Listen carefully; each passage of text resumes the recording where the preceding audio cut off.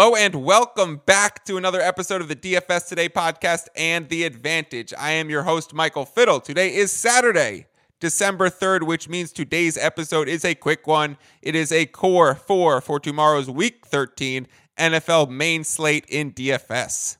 Before we get started, please follow me on Twitter at mfiddle14, especially if you are an NBA fan. I've started to really up my NBA handicapping and betting on games. I've been tweeting out a lot of picks. We've been doing really well recently. I've had an influx of new followers. You always get that during a hot streak.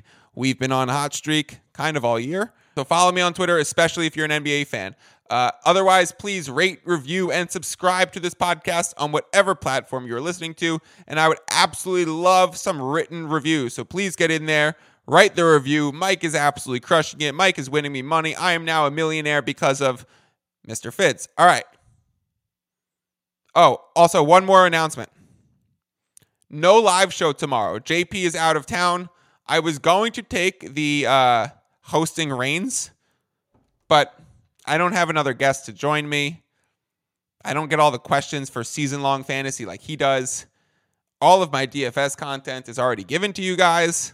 So if you have any other questions or you're normally a viewer on that show, you want to hit me with any questions on Twitter about, sit starts, feel free. I will answer them. I will check my Twitter around noon when I normally go live tomorrow, but I will not be going live on YouTube.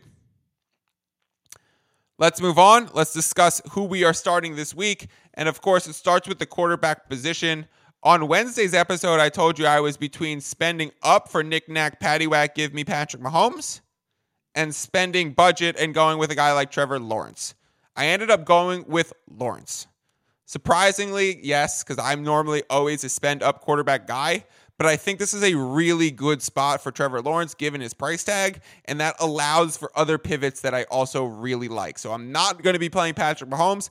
I do think Patrick Mahomes is an amazing quarterback play. I do think he is perhaps the second best play on the slate. He is given out by about half the optimizer lineups that I check, and Lawrence is the other guy. So I'm inevitably going to go with Lawrence because I like the ability to get a guy like Austin Eckler in my lineup, who we'll talk about in a few minutes.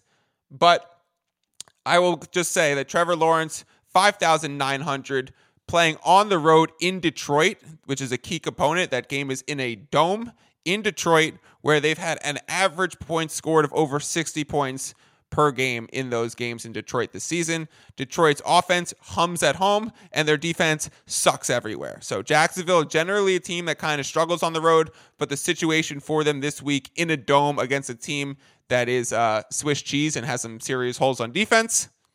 I like Trevor Lawrence. I will be playing into that for sure. I will also be playing into it at the running back position with Travis Etienne. Now, we know Etienne, it says he's good to go. Let's make sure he is healthy. If he is suddenly a scratch, obviously going to Hasty is a perfect situation, and then that gets you the ability to spend up elsewhere. But love Etienne tomorrow. Again, this game has such a high total at 51.5. It is the second highest total on the board, only behind the Chiefs Bengals game. I don't think Mixon is worth spending up for because he's coming off an injury where he's missed games. Etienne got banged up, hasn't missed time. I mean, he missed the second half last week, but he says he's good to go. Again, we know he can catch balls out of the backfield. We know he can make explosive plays. Cost $6,400. Given out also by quite a few of the optimizer lineups. 2 out of the 5 I check say Etienne's a good play this week. I will be playing Etienne at one of my running back positions. The other running back, like I mentioned before, is Austin Eckler. Now, the Chargers rely on this short checkdown game so much that I think playing Eckler, and hint, hint, a double mint, I'm also playing another high PPR guy on the Chargers. We'll get hit to him in a second. The Chargers just running not that much, but it just seems like this short check down game has supplanted the run. So I wouldn't be surprised if tomorrow's a 10 catch performance by Eckler. This game against the Raiders is a spot to for sure target. I love guys like Mac Hollins, Foster Moreau, Devontae Adams as pivots, a guy like Josh Palmer, DeAndre Carter, Gerald Everett, Justin Herbert, Derek Carr. Like, all of these guys are actually good plays in a GPP tournament. Since I am building out a cash game lineup, I really like the spend up ability on a guy like Austin Eckler. Also given out by quite a few of the optimizer lineups. So that is going to be my play. So far, my core includes Trevor Lawrence, Austin Eckler, and Travis Etienne. I said on the Wednesday episode I was going to make sure I gave you guys both of my running backs this week because I was pretty confused on where to go and where to spend. Spending in 2 of the 3 highest projected games and getting running backs who catch the ball seems like a wise decision in a DraftKings cash contest. These guys should be high floor players with also high ceiling potentials. The other names that we are seeing consistently in the optimizers for running backs are a whole lot of Josh Jacobs. Like, so much Josh Jacobs. It's incredible. I think it's every single lineup. 4 to 5 of the optimizer lineups that I check have Josh Jacobs, and 4 to 5 of them also have Dameon Pierce. I don't know why I don't love the Dameon Pierce play this week. His percent usage numbers of the backfield touches in Houston has been going down recently. I think last week was the lowest it's been since week 1. I think he only got 58% of the touches for Houston Texans running backs. This is the Texans Super Bowl going up against Deshaun Watson, having him be returned home, kind of like the sworn enemy of the franchise now. Not only did he get in trouble in Houston, but he also bailed on the team and said he forced a trade and sat out a season because he didn't want to play for them.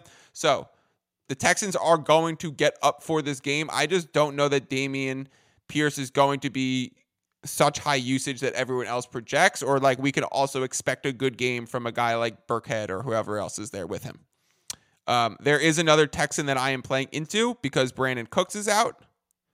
I'll make my last core 4 member, Nico Collins. 4,200. He is a big body, a big target, a go up and get it receiver, a big play receiver. He's been getting a large target share the last few weeks. Now with Cooks out again and the Texans going against the Cleveland Browns, knowing that they're going to have to throw the ball a bit, I think Collins is a surefire 8 targets and definitely some high value targets. He's going to get some lob throws. He's going to get some deep shots. He's probably going to get a red zone target or 2. You want to have Nico Collins because he can absolutely pop off this week from 4,200. I do think the Texans are going to show up this game. I don't have any bets on it because, as I explained Wednesday, from the betting splits, betting on Watson and the Browns is the right side.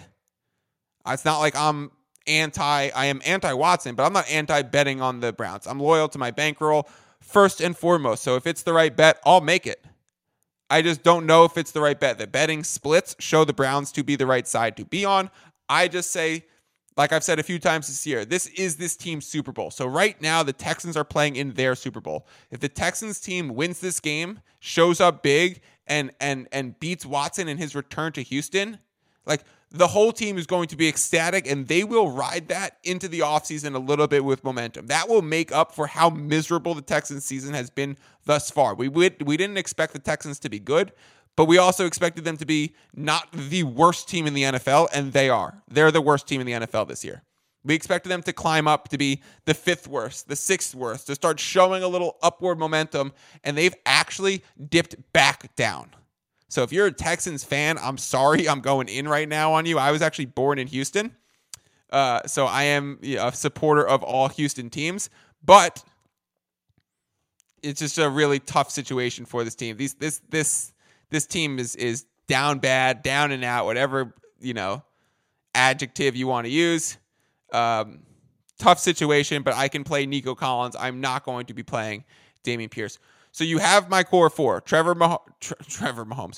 Lawrence, not Patrick Mahomes. Mahomes would be the other play. Austin Eckler, Travis Etienne, and Nico Collins. Now, let me review a few other guys consistently played in optimizers. A lot of Devontae Adams, which actually surprises me from an optimizer perspective because he's a spend up, but that game should be a shootout and he is just an absolute guy. So yeah, don't have a problem with it. I have Devontae in my season-long lineup, so I love to see it. Amon-Ra St. Brown's in a lot of lineups. Garrett Wilson's in a lot of lineups. Pat Freiermuth is in 4 out of 5 optimizer lineups as the tight end. He actually is not the tight end that I chose this week, but he's definitely out there. We're seeing some Chris Moores, the other Texans receiver. We're seeing, did I mention Garrett Wilson? Harrison Bryant, the fill-in for Njoku, is in quite a few lineups. And then for defenses, I'm seeing Seahawks, Packers, Rams, and Steelers. Surprising to have 4 defenses given out on normally the optimizers are like locked in on 1 or 2 defenses. Apparently this week, there's a few good options. If you're playing Trevor Lawrence, the ones with Trevor Lawrence have the Seahawks paired with them. I personally don't have the Seahawks, but I'm playing Lawrence. But the optimizer lineups, because they're spending down on Lawrence, can spend up on Seahawks, whereas the ones that have Mahomes have the Steelers or the Rams because they're much cheaper. So that concludes today's episode. Actually, that doesn't conclude today's episode. I'm bugging. Let's quickly review the Week 13 lines that I'm on. Titans plus 6.5, Dolphins plus 4, Commanders minus 1.5, Saints plus 6, Jets plus 3, Pats, Bills under 45, that cashed. Ravens, Broncos under 39. Lions, Jaguars over 51.5. I'm on the over in that game, which is why I'm targeting it for DFS. Dolphins, Niners under 47. Now, this Dolphins 49ers game is a game everyone's talking about with a lot of explosive weapons, and you've seen none of them in my lineup. You hear me talk about familiarity leads to less scoring. Well, nobody knows these two people better than the coaches themselves. Like McDaniels and Shanahan going against each other are like freaking best friends who have worked together for 15 years. So that's familiarity at its finest. Colts, Cowboys, I'm also on the under 43.5. So those are the bets that I have going. The Pats, Bills under already cashed. That had the familiarity aspect of divisional games. So love to see it all. Those are the bets that I'm giving out. Let me quickly look at the lines. Jets plus 3 is a bet that I'm currently on and is still there. I kind of like the Steelers minus 1. I might jump in on that. I think the Steelers are a team to back moving forward. I think the Falcons are a team to fade. Them being a road favorite for the Steelers with this team's tough situation. But minus 1 at a minus 105 VIG, not a bad line. The Jacksonville Jaguars Detroit Lions game, that's been bouncing around everywhere. It's back to the Lions being the favorite. It was the Jaguars being the favorite. That's a great example why the line chop. You might see it complete opposite odds at a different book where it's Jaguars minus 1, Lions plus 1. That game's been bouncing around all over the place.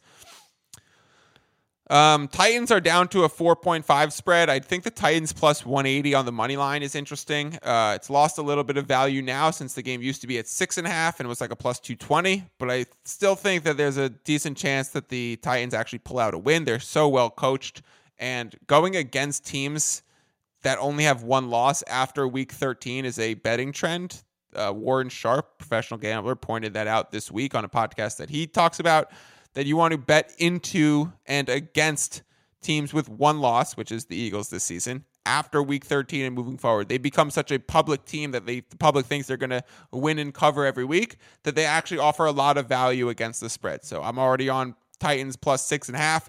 Titans plus 4.5 still probably has some value. Titans plus 180 still probably has some value. Texans plus 7.5. It just remains interesting to me. Cleveland Browns are clearly getting the money. This was at minus 7 before. It's moved to 7.5, which shows the sharp action. The right side is the Browns. I just think we're playing in Houston against a team that is absolutely desperate to win, like balls to the wall. And the only person on the Browns that's absolutely desperate to win is Watson and maybe Stefanski. But the rest of this team is probably done this season already, and they probably know it. They'd essentially have to win out from here on. It would be really, and they have a medium difficulty schedule. I just don't think the Browns are actually in the playoff hunt. Texans are clearly out of the playoff hunt, but if they're going to go all out for one more game, it's this game. Commanders, Giants, back to Commanders minus 1.5. So I'm on the Commanders minus 1.5. I would recommend getting in on that with me. Commanders, elite run defense against Giants, whose main form of offense is, Saquon and then trying to hit a big play. It went to 2.5 and now it's back to 1.5. So we've seen some resistance in the market on coming back in on the Giants. I still like the Commanders. I think the matchup shows that it's Commanders. And I lean over in the total. Over 40.5 is interesting to me. I might add that to my ticket. Over 40.5 for Commanders Giants. Actually, my family will be there. It's my stepmom's 60th birthday. And so my stepmom, my dad, my stepsisters, my brother, and my brother's recently new fiance, shout out, are all going to the game. I am now on a San Diego kid and on the West Coast. Not a kid, 30 years old, but San Diego guy on the West Coast now. So I will not be in attendance, and I'm actually rooting for the Commanders. So sorry, guys. Loyal to my bankroll over everything, including my family having fun on their birthday party. So let's move on. Packers, Bears. Packers minus 4.5 because Rodgers is playing. Dolphins are back to a plus 4.5. That's because the injuries to the offensive tackles. I like that. I would jump in on the Dolphins plus 4.5. And that's all I'm seeing as massive changes. I still think there's some value on the Bengals plus 2.5 as well. I think the Bengals are going to win. I think the money line plus 112 does not hold enough value. I kind of like the under at 52.5. I would love the under at 53. But Bengals plus 2.5, also interesting to me. All right, that wraps it up. Those are my late thoughts based on looking at the late money trends. Those are my core four. Those are the optimizer plays. Good luck to all of you. I will not be live with JP tomorrow. He is out of town. And so we are left with no host for the Sunday show. All right. As always, peace out.